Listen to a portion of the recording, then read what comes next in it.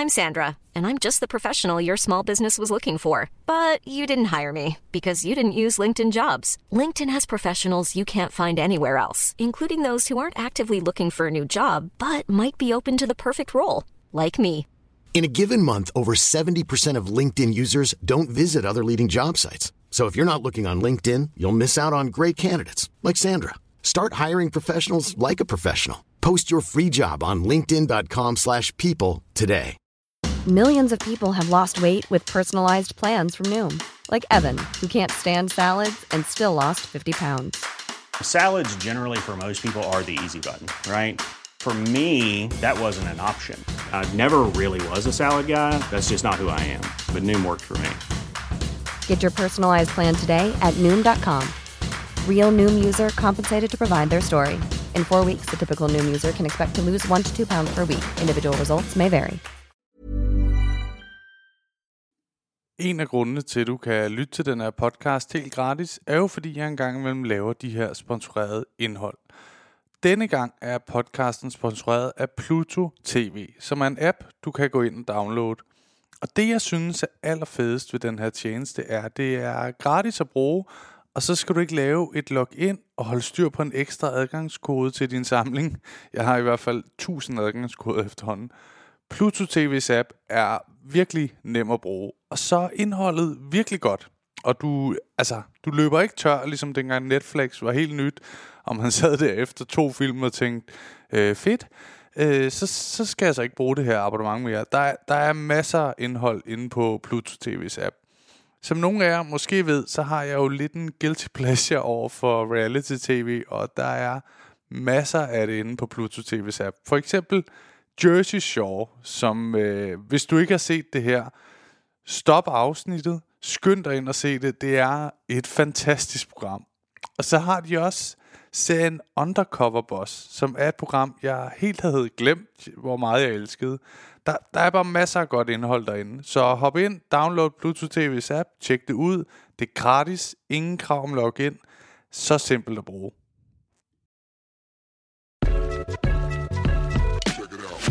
Velkommen til et afsnit af God Tur Hjem podcast her med Oliver Stanesco og Benjamin Jeppesen er så... Jamen, der har jo været så meget sygdom og sådan noget, men nu er Benjamin blevet ramt af corona, det jeg lige har haft, så det er skide godt. Så det er bare mig i dag. Jeg har i dag besøg af Gordon Kennedy, stand-up-komiker fra 90'erne, altså en af de allerførste stand-up-komikere, der var i Danmark. For mig er det åndssvagt interessant. Jeg synes virkelig, det er spændende det der med at høre, hvordan det var dengang det startede, det miljø, jeg selv går rundt i, og de historier, der er deromkring, er jo nærmest legendariske. Med Café Dienst, der var det første sted, og hvordan de første jobs var, kommer vi også ind på, og Gordon har en mere eller mindre forfærdelig historie, optrædehistorie, hvor han er ude og optræde for et firma, der, jamen, I kan selvfølgelig høre det, men hvor det går galt, kan man roligt sige. Så det er virkelig et spændende afsnit, og jeg tror, I vil nyde det. Der kommer til at være lidt mere snak sådan om hele den karriere, han nu har haft, som har været meget interessant, og det er bare spændende at høre om. Jeg vil sige for mig, at de her snakke med den tids generation jo bare ekstra spændende, og jeg kan høre på dem, der skriver og sådan noget, at I også kan lide, så jeg håber, I vil nyde afsnittet. Derudover så vil jeg også fortælle, at jeg jo personligt er ude med mit første soloshow, Kronisk Sjov, som jeg har lige været i Hanstholm med Victor Lander og teste materiale til det, og det begynder at forme sig virkelig godt, og jeg begynder at have nogle stærke bidder med, så jeg virkelig er glad for, også fordi jeg synes, det er et show, hvor jeg sådan fortæller om altså nogle egentlig ret alvorlige ting, men det bliver fortalt på en sjov måde, og det synes jeg selv er ret fantastisk at kunne levere. I kan selvfølgelig købe billetter på oliverstanesco.dk, og det håber jeg, I vil. Det er jeg virkelig glæder mig til at vise det. Derudover så synes jeg bare, der er at sige, jeg håber, I vil nyde afsnittet. God lytter. Jamen, hej og velkommen til, Gordon. Tak for det. Jeg er glad for, at du vil være med her i vores lille podcast. Det er hyggeligt. Ja, for mig har det jo været rigtig fedt, du havde lyst. Fordi at at du er en af de rigtig gamle stand-up-komikere. Ja. Så der er sådan en masse historie forbundet med din karriere. Ja. Ja, det er der vel. Jamen, jeg startede jo også helt tilbage i 92-93 der, så det er nogle år siden. Men det er sådan noget sammen med Kasper Christensen, Jan Gindberg. Og Carsten Bang og sådan nogle, Ja. Hvordan var det dengang sådan at starte? Jamen, det var, altså, på det tidspunkt var det jo forholdsvis nyt at lave stand-up, så på den måde, så kan jeg også godt mærke nu, når jeg er ude og se stand-up i dag, så har det forandret sig i forhold til dengang. Altså, hvor det sådan, i dag er mere sådan storytelling, der var det dengang sådan meget punchlines fixeret, så lavede man sådan små, hurtige one-liners nærmest, ikke? Og der var det meget under bæltestedet, så jeg kunne godt mærke, det var ligesom i starten, der skulle lige finde ud af, hvad er egentlig sjovt. Og så var det typisk ting under bæltestedet, man grinede af dengang. Det er jo bare sjovt. Det er det jo tit, bare. Ikke? Jo. Hvis det ikke bliver sådan alt for klamt, så... Jo. Men det er fordi, jeg tænker sådan, da jeg startede med stand-up for sådan noget, snart 5 år siden, så tror jeg havde en idé om, hvis jeg havde talent og gjorde mig meget umage, så var det også en karriere. Ja. Havde man det også sådan en gang, eller var det bare sådan noget... Nej. Jeg tror, at der var utrolig meget bevågenhed fra tv-folk på stand-upper på det tidspunkt, og det er der stadigvæk, kan man sige, på hele Zulu. Det er jo nærmest stand-upper, der er glade. Ja. Men dengang var det meget sådan en underholdningsafdeling på Danmarks Radio og TV2, de kiggede efter stand-upper, fordi at de fik jo både en, der kunne skrive, en, der kunne agere, og en, der kunne være en god vært på et eller andet. Så på den måde, så var stand-up, det var den nye måde at være vært på tv. Så der var rigtig mange på det tidspunkt, da jeg lige var startet der, som gerne ville lave stand-up, fordi de så det som en genvej til at lave tv. Ja. Så på et tidspunkt var der, og jeg fornærmer ikke nogen ved at sige det, men der var rigtig mange stand-upper, som egentlig ikke var særlig dygtige, men som synes, at det her, det ville de gerne, fordi de ville gerne på tv. Ikke? Altså man genvej-agtigt. Ja, så de var der ikke så meget for komikkens skyld, de var der mere for at blive opdaget. Det er min erfaring, eller det er min tese, at sådan var det. Men sådan var det virkelig, at der var virkelig mange, der gerne ville optræde på det tidspunkt, hvor jeg startede. Fordi også det var nyt og sådan noget, ikke? Men primært fordi, at det var en genvej til tv. Ja, hvordan var det for dig selv? Jamen, jeg var ligeglad med genvej til tv, fordi at jeg var uddannet skuespiller, så jeg ville jo bare gerne den vej med det. Så det her stand-up for mig var sådan en måde at få lov til at få lov at være sjov, fordi det var jeg ikke som skuespiller. Så derfor så var det sådan et afløb for ligesom en hobby at få lov til at få folk til at grine, for det elsker jeg at gøre stadig.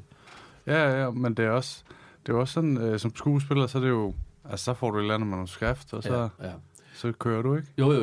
Her der skriver du det selv. Her skriver man det selv. Og der får man jo også pay-off med det samme, og så griner de jo af dig 100%. De griner ikke af dig, fordi du fortæller en tekst, som en anden har skrevet, og en tredje har instrueret dig i at gøre, og sådan noget. Så på den måde, så er stand-up'en den ultimative selvfedme, ikke? Jo. Man kan godt...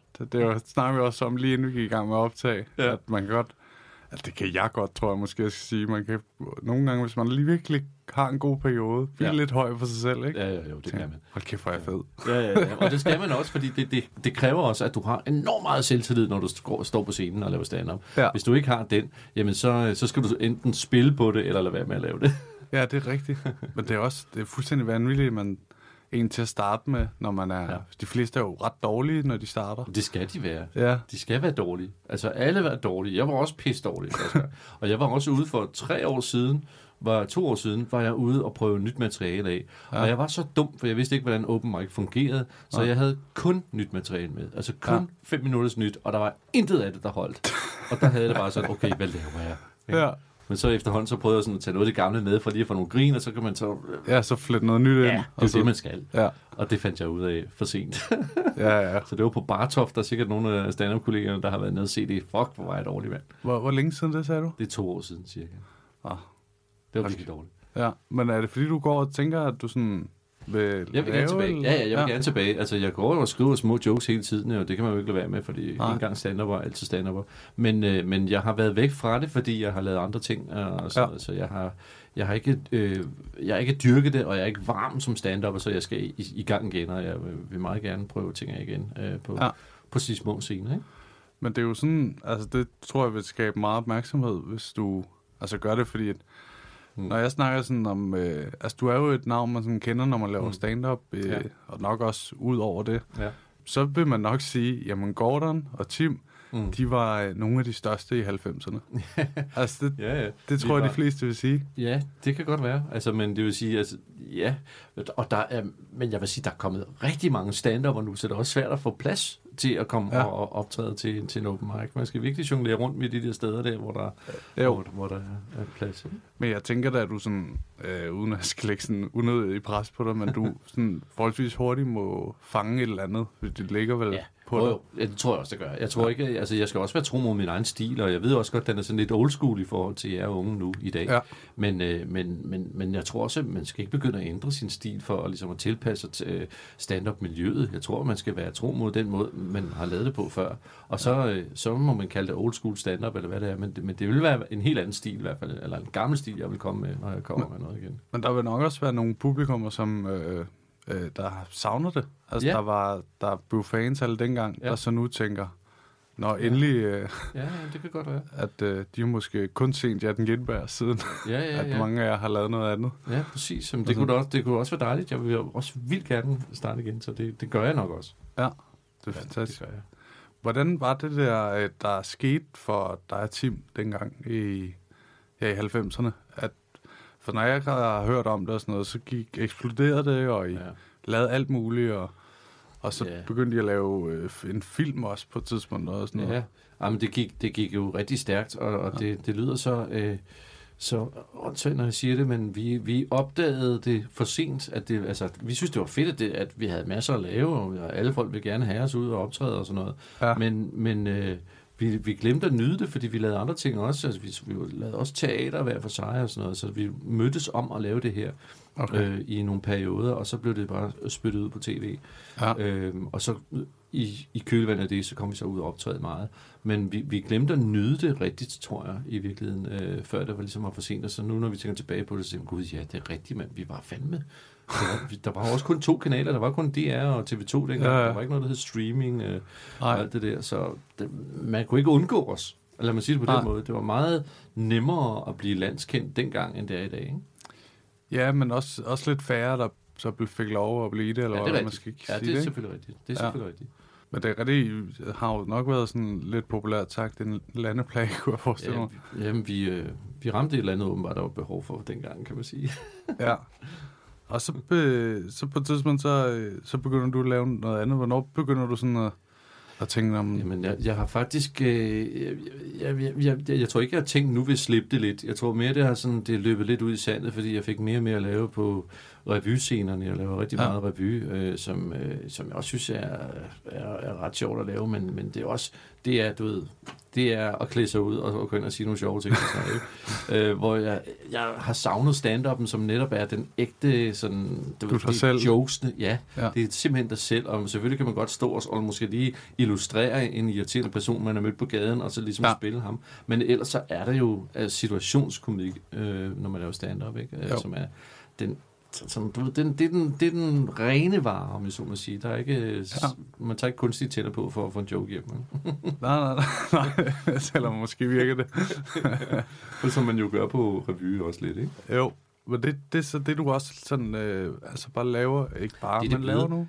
Ja, og så laver jeg små ting på tv og sådan lidt, men primært så er det nok det, jeg bruger min sommer på i hvert fald, det er at lave revy, ikke? Ja. Hvor jeg også kan læse noget stand-up ind, men jeg har også haft nogle gange, hvor jeg har gået ind og lavet 5 minutter stand-up-agtigt. Nå, ej, hvor sjovt. På scenen, det kan man sagtens. Hvordan er det også godt på revypublikum? Ja, men det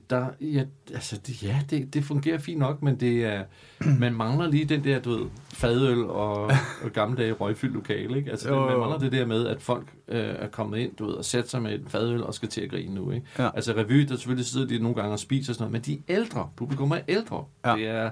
Det er typisk 50 plus i hvert fald, publikum, der kommer og ser det. Ja. Så man skal nok gøre det, jeg ved sgu ikke, om man skal gøre det langsomt, man skal bare gøre det, som man har lyst til, men det føles i hvert fald, at som lidt et overgreb, når man begynder at lave stand-up midt i en revy-ting, ikke? Fordi man ikke har en rolle. Ja. Jeg vil sige, jeg synes, det begynder at ændre sig, det der i stand-up, men det hører sådan til de unge, men det har stadig den der unge vibe lidt, ikke? Sådan, Jo. Ja, fordi at de ældste er jo altså nærmest dig. Altså, ja, ikke? Ja, jo, det er rigtigt. Og det er jo sådan, okay, ja. Det er jo ikke sådan vildt gammelt. Nej. det er det ikke. Nej, men det er rigtigt, det er ungt, men altså, jeg vil også sige, altså, dem, som jeg lavede stand-up for, var jævnaldrende dengang. Jeg var 25 og startede på det. Så man kan sige, det er jo deres børn, der kommer ind og ser stand-up nu, ikke? Jo, ja, det er det. Og dem. Ja. Og også dem. Så ja, der er ingen tvivl om, at hvis nogle af os gamle sætter sammen og lavede et old school stand-up sæt, det kunne faktisk være ret sjovt. Ja, det og kunne så være virkelig sjovt. Til der også kom, ikke? Så ville det nok også være nogen på vores egen alder, der kom. Ja, jeg tror også, at I bliver overrasket over, hvor mange unge, der ville tiltrække. Ja. Altså, der ville tænke sådan, nærmest sådan vågne op fra gamle dage. Ja. Men det er sjovt, jeg har en søn på 18, som forleden dag, så sad han og så YouTube, og så fandt han nogle klip med mig, fra da jeg var 27 optrådt på standup.dk, eller hvad det hedder. Ja. Og han vidste ikke, altså, jeg har jo selvfølgelig fortalt om det og sådan noget, men han vidste ikke, at jeg lavede stand-up på den måde der, og han synes fandme det var sjovt. Men det, som han synes var det sjoveste, det var den trøje, jeg havde på, og den havde jeg nede i kælderen, så den kunne jeg gå ned og hente, så det har jeg ikke smidt ud. Nej, hvor sjovt. Og jeg har heller ikke smidt noget med gamle materiale ud, det bruger jeg stadigvæk. Ej, var det også vildt, at sådan at... at det er sådan lidt allemandseje, at du har været komiker i 90'erne, så din egen søn er sådan... Gud, lavede min far det der? Ja, det vidste jeg ikke. Han hørte også en podcast, jeg lavede engang sammen med Tim, hvor vi netop fortalte om stjerner uden hjerner, vores lortefilm og sådan noget forskelligt. Og den havde han også hørt, og det var sgu meget sjovt. Pludselig han sagde, jeg vidste ikke, I var så store dengang. Det var meget sødt. Ja, og det er måske også meget naturligt, man ikke sådan fortæller så meget om det. Det er jo ikke søn. Jeg fortæller ikke nogen om det. Nej. Faktisk, det er jo ikke noget, jeg går og blærer mig med. Nej. Det er bare noget, jeg kigger tilbage på med stolthed. Ja, det synes jeg bestemt også, du kan.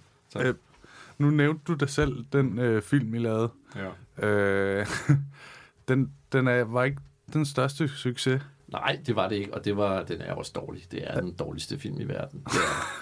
Og det er så ærgerligt, fordi og det er jo igen et faktisk meget godt emne at snakke omkring sådan noget med, at det nogle gange kan gå for stærkt for en. Ja. Altså hvis det er, at man får succes på tv. Fordi hvis man først har en lidt succes på tv, så vil alle have fat i dig. Så synes jeg, alle som du top of mind, så vil de altid have dig til at være med i alle mulige ting, ikke? Og det sker jo for vores gode kolleger, Heino og Melvin, ikke? Altså, de er jo meget på jo nu, ikke? Og de har sikkert også fået tilbudt flere ting, som de har sagt nej til og sådan noget, ikke? Ja. Men hvis man rider på den bølge, og vi nåede også dertil, fordi vi synes, det kunne være rigtig sjovt at lave en film. Og da vi så fik tilbudt at lave en film, så var det også i vores mest stressede periode, og vi ville egentlig gerne have skrevet den selv, men vi skrev en synops, som det hedder, sådan, som hvad filmen skulle handle om og sådan noget. Og så søgte de penge på vores synops. Ja. Men så nåede vi tættere og tættere på, at den skulle optages, fordi vi sagde, hvis vi skal lave den, skal det være den periode. Ja. Så der skete en masse ting. Der gik en masse ting galt, og det vil jeg ikke trætte jer alle sammen med, for det er en lang historie. Men alt gik galt i den film, og det vil sige, at der var 5-6 forskellige manuskriptforfattere, der var på. Den ene blev fyret efter den anden og sådan noget. Så da vi skulle til at optage det, så lå der ikke et færdigt manus. Nej. Så vi optog sådan scener for scener. Så hvorfor optager vi det her? Hvad handler det her om? Ja. Så, jamen det er fordi, at der sker noget, som vi ikke har skrevet endnu, men det er altså... Så det var bare et rod, vil jeg bare sige. Altså, og vi kom til at sige ja til noget, som vi ikke skulle have sagt ja til. Og det var sådan set det, jeg vil tilbage til. At det er svært at vurdere, når der er gang i den. Hvad skal man sige ja til, og hvad skal man ikke sige ja til? Og jeg ved, at der er også mange stand-upper, der er ude i den nu. Ikke? Så, shit, man, hvad tør jeg sige ja til? Hvad kan ødelægge min karriere? Eller hvad kan fremme den? Ja, men og jeg synes, nu nævner du Melvin og Heino, der er jeg jo slet ikke, men man kan også have det, jeg synes også, jeg har det bare i et mindre format, sådan det der med, man sådan, jeg har haft meget med, så har jeg lavet nogle skriverjobs, hvor jeg får lov til at skrive på et eller andet. Ja, fedt. Ja, og det har jeg været meget glad for, men så nogle gange har man også noget i den der, bliver det bare det, jeg laver så? Fordi jeg vil sige, min største passion er at optræde, og det håber jeg Men synes du ikke, at når man skriver til andre og sådan noget, så bliver du også bedre til at skrive og formulere, og så tænker du sådan, gud ja, den der joke kan jeg egentlig godt selv bruge i en omformet måde til dig selv. Så på den måde kan man sige, at skrivejobs er gode lærepenge, tænker jeg. Jeg elsker også at skrive til alt muligt andet. Jo, men det er rigtigt. Man sidder der og savner og skriver til nogen, og så går de op, og så høster de det hele. Og så ser man sådan, den virkede. Ja, og man bliver ikke engang nævnt rigtigt i teksterne, står der bare. Allernederst måske sådan, det blev stadig forkert med det efternavn.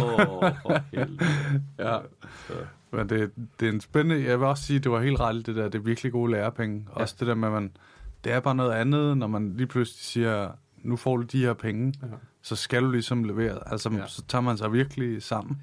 Jo, men det er også det, der er det sjove. Det er også derfor, jeg elsker stand-up, fordi jeg kan nogle gange se nogen, som jo ikke har det stærkeste materiale, men de er de sjoveste, fordi at det kommer fra dem, og deres stil gør, at det er pisse sjovt.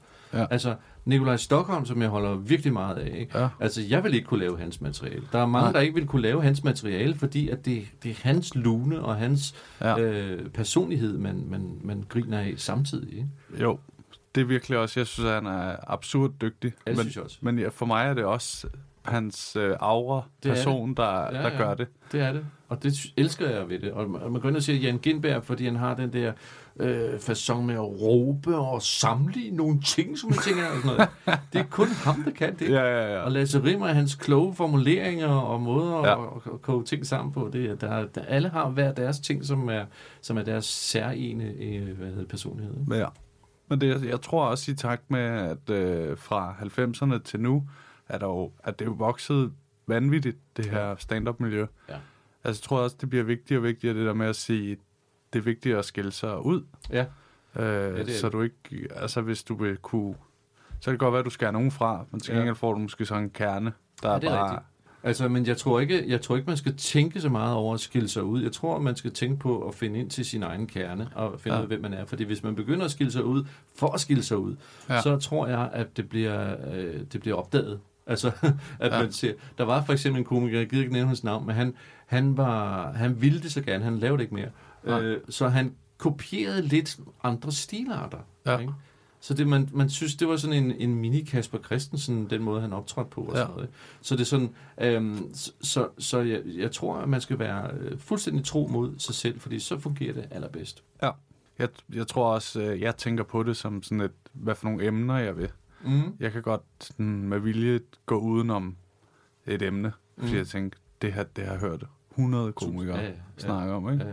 Altså, så skal jeg jo skrive det sjoveste, der er. For, at det, men det er ikke svært.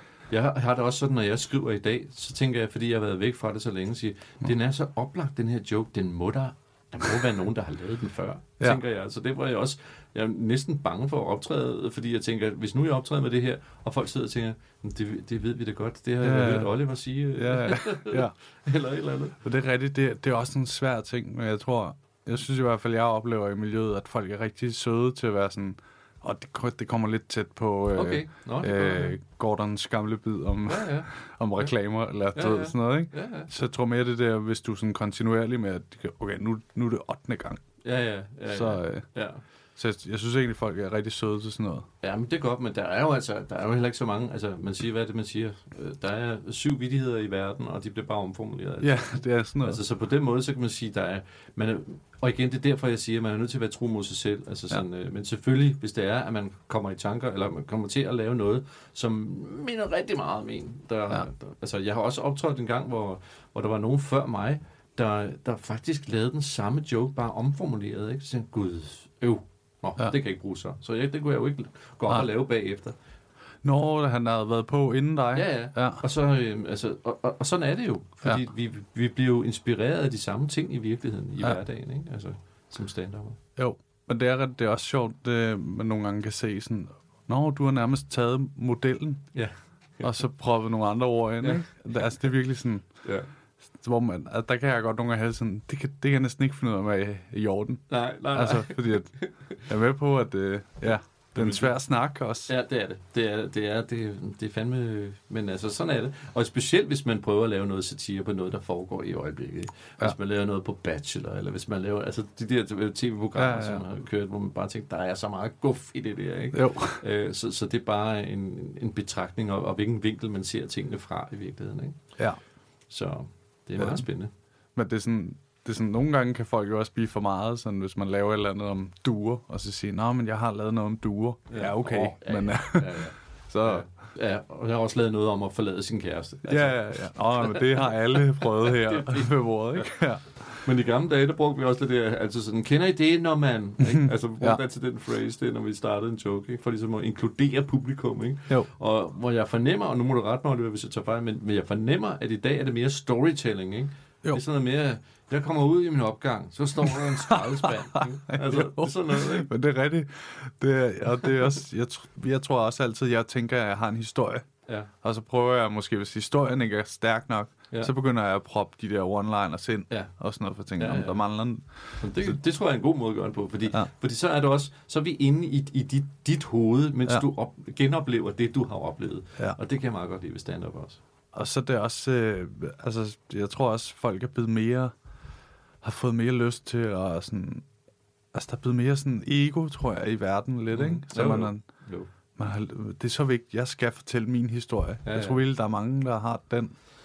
Ja, og hvor mange jokes er der i øjeblikket omkring altså corona? Hvordan de har hjemmeisolation og Skype-møder og Teams og pis og lort. Ja, jeg har også en. Ja.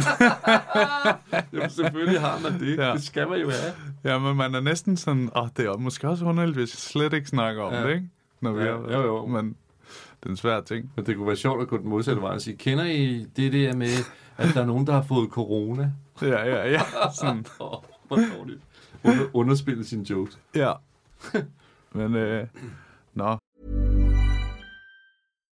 If you're looking for plump lips that last, you need to know about Juvederm lip fillers. With Juvederm Volbella XC and Juvederm Ultra XC, your lip look, whether it's subtle or bold, can last up to 1 full year with optimal treatment and no additional maintenance. Find a licensed specialist and see if it's right for you at Juvederm.com today. That's JUVEDERM.com. Add fullness to lips in adults over 21 with Juvederm Volbella XC or Juvederm Ultra XC. Do not use if you have severe allergies or a history of severe allergic reactions, or if you're allergic to lidocaine or the proteins used in Juvederm. Tell your doctor if you have a history of scarring or taking medicines that decrease the body's immune response or that can prolong bleeding. Common side effects include injection site redness, swelling, pain, tenderness, firmness, lumps, bumps, bruising, discoloration, or itching. As with all fillers, there's a rare risk of unintentional injection into a blood vessel, which can cause vision abnormalities, blindness, stroke, temporary scabs, or scarring. For full, important safety information, visit Juvederm.com.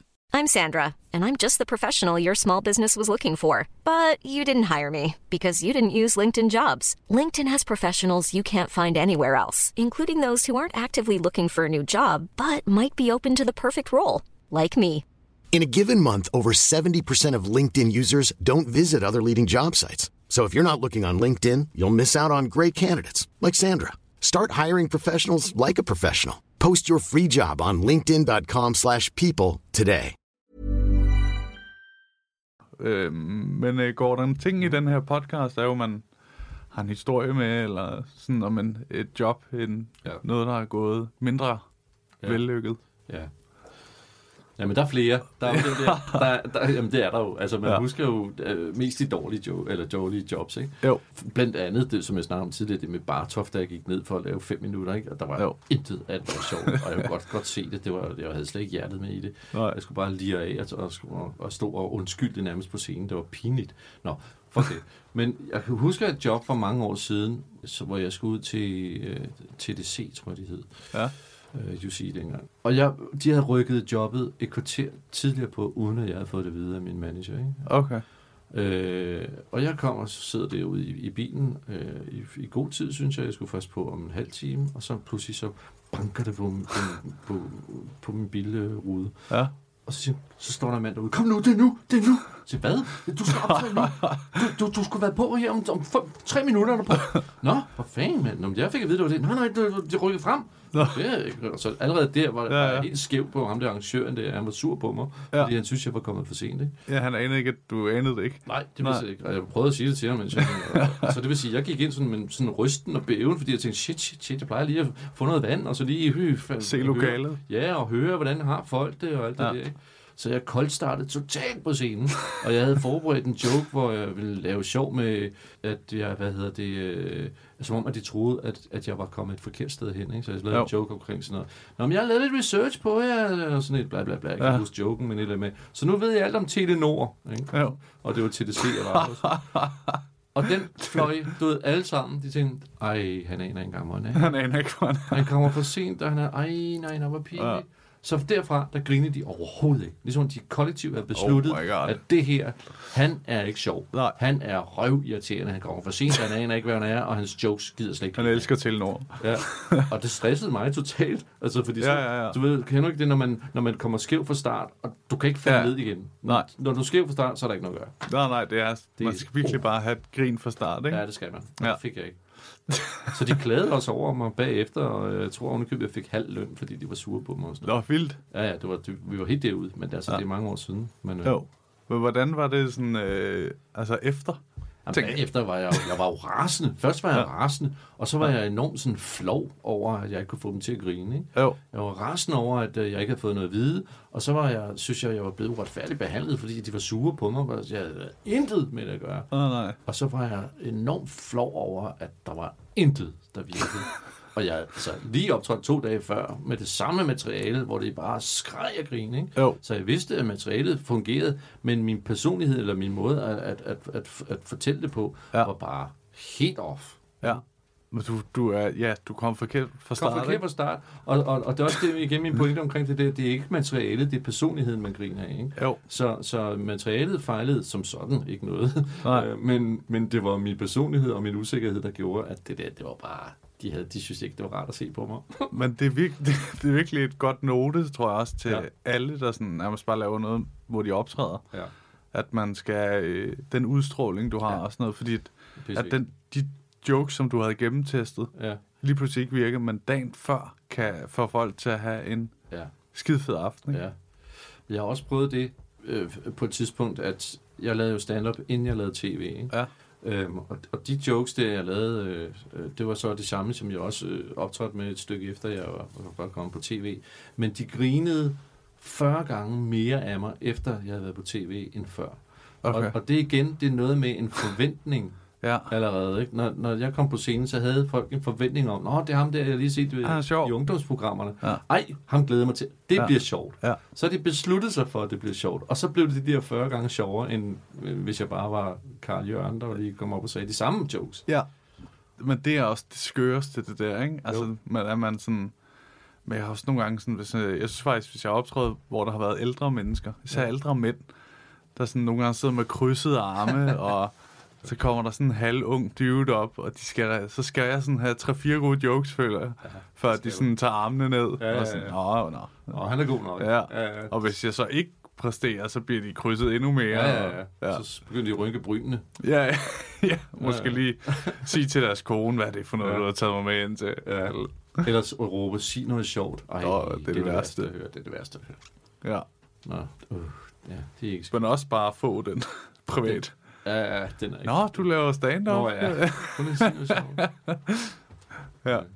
Er det forfærdeligt? For den her historie næsten, ikke? Jo. Nå, jamen altså, sådan er det. Men det var en af de værste historier, jeg kan huske, i hvert fald det gang der, hvor man kommer skævt fra start og sådan noget, ikke? Ja. Altså, og alle stand-upper har prøvet det, ikke? Alle har prøvet et eller andet, hvor de siger, what?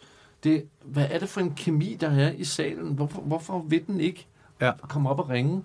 Og man kan ikke redde den.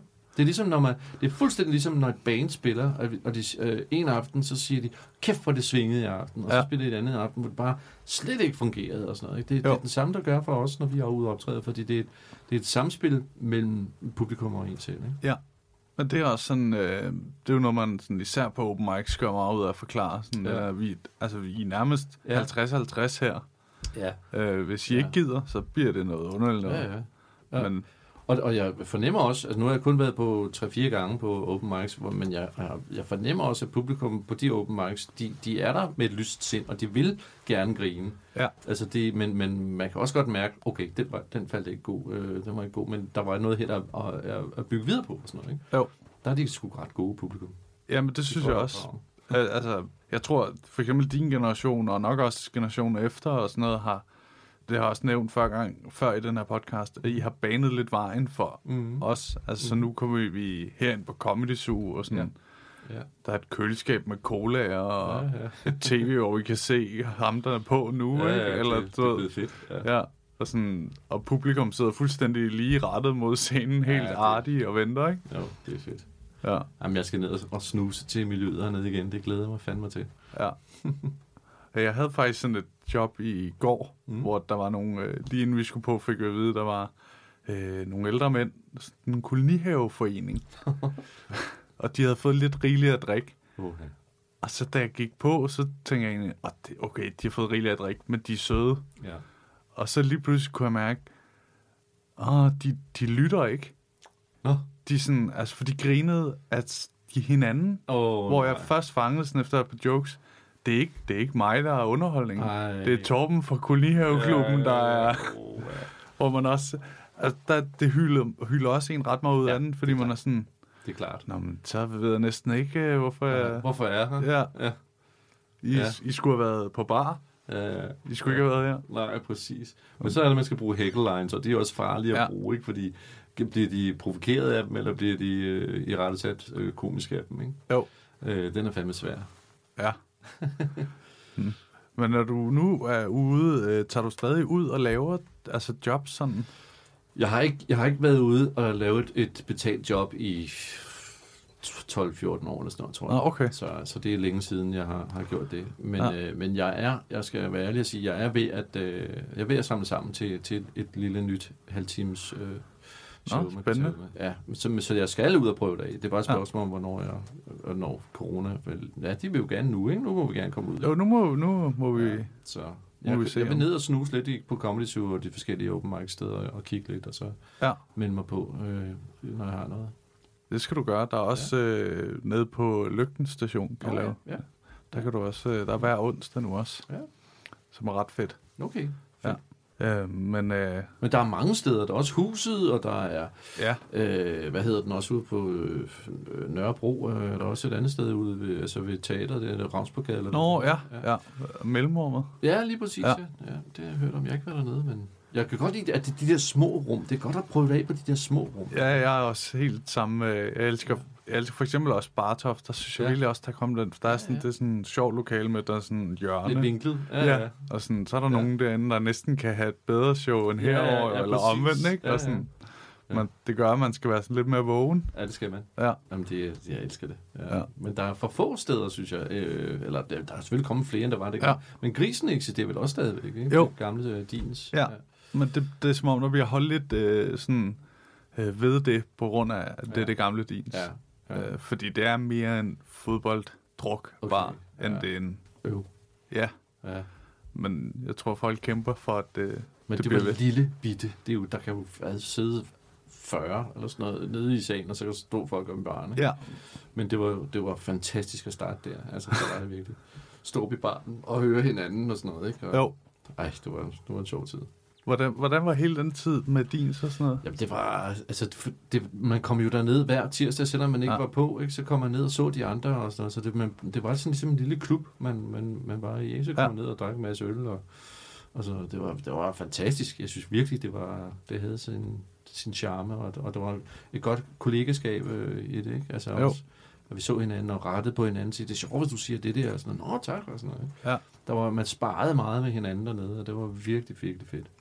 Ja, jeg forestiller mig også, det der, altså grundstenen er skabt, ikke? Jo. Der er begyndt, og folk begyndte at, altså ikke, at det er sådan altafgørende, men alligevel lidt, at folk begyndte at tjene på det, og finde ud af, at vi er seriøse. Ja. Det er en seriøs ting. Jamen det er jo det. Det var det, der pludselig skete der, at vi kunne mærke, at vi fik jobs af at være dernede, ikke? Altså, firmaer kom ned og så en, og så sagde, kan du ikke komme og optræde til vores firmafest og sådan, ikke? Ja. Så der startede det i det små, og så kom FBI ind og tog os ind i firmaet, og så vi fik jobs gennem FBI. Det blev pludselig struktureret. Men der røg I nærmest alle sammen ind, så ikke? Ja, det gjorde vi i starten. Ja, det var ret fedt. Ja, var de fleste jobs så sådan, som det der, så ikke, hvad sagde du, TDC-job? TDC, ja. Nej, der var rigtig mange gode jobs imellem. Ja. Det var der. Men der var de der dukket op en gang imellem, så kom der lige sådan en der, de der store firmaer. Også fordi det var, på det tidspunkt var det moderne at skulle have det, selvom det ikke passede til arrangementet. Ikke? Så skulle de have det, for så står man på en stor scene langt væk, ikke? Altså, og så sidder der, så optræder man nærmest for en buffet, og så bag ved buffeten sidder folk så, ikke? Jo. Så jeg plejer at sige, det gik ikke særlig godt, men æggene var smilende, ikke? Det er også en hyggelig en. Ja. Men det er fordi, jeg tænkte det der med nu, for eksempel bare når jeg er i sådan et mindre bookingbureau, selv der er der så meget styr på, når jeg skal ud. Altså sådan en lang kontrakt, de får med, og hvis de ikke har styr på det, så bliver der ringet. Ja, det kunne jeg sige, men så jeg har godt nok sjældent været sådan, at det gør jeg ikke.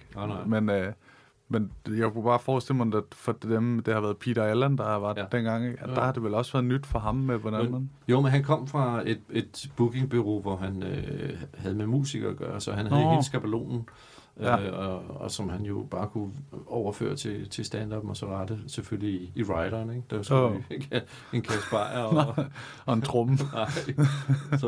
Så på den måde, jeg synes, der var virkelig styr over det dengang. Jeg var virkelig glad for at være i FBI. Ja. Ja, men det tror jeg også, at langt de fleste har været indtil... Jo. Det var da helt klart FBI's skyld, at jeg kom så meget ud af optræde. Ellers havde jeg aldrig været så meget ud af optræde. Nej. Så det var dejligt. Fantastisk, Gordon. Jeg vil sige tusind tak, fordi du har lyst til at være med. Det var så hyggeligt. Det er en kæmpe fornøjelse, og sjovt at snakke med dig. Jamen, det er godt. Det var også hyggeligt at være med. Er der noget, du vil lave et eller andet reklame for? Det er der jo simpelthen mulighed for. Nej, det er der ikke. Nej. Lige nu er jeg på dagpenge, så det kan jeg ikke rigtig gøre noget væsentligt med det. Men jeg skal lave revy igen til sommer nede i Nykøbing Falster, ikke? Men jeg skal tilbage på scenen og lave stand-up igen. Det glæder mig til. Det synes jeg, at man skal lytte til, og så kigge efter, når det sker. Tak for det. Tusind tak, Morten. Selv tak.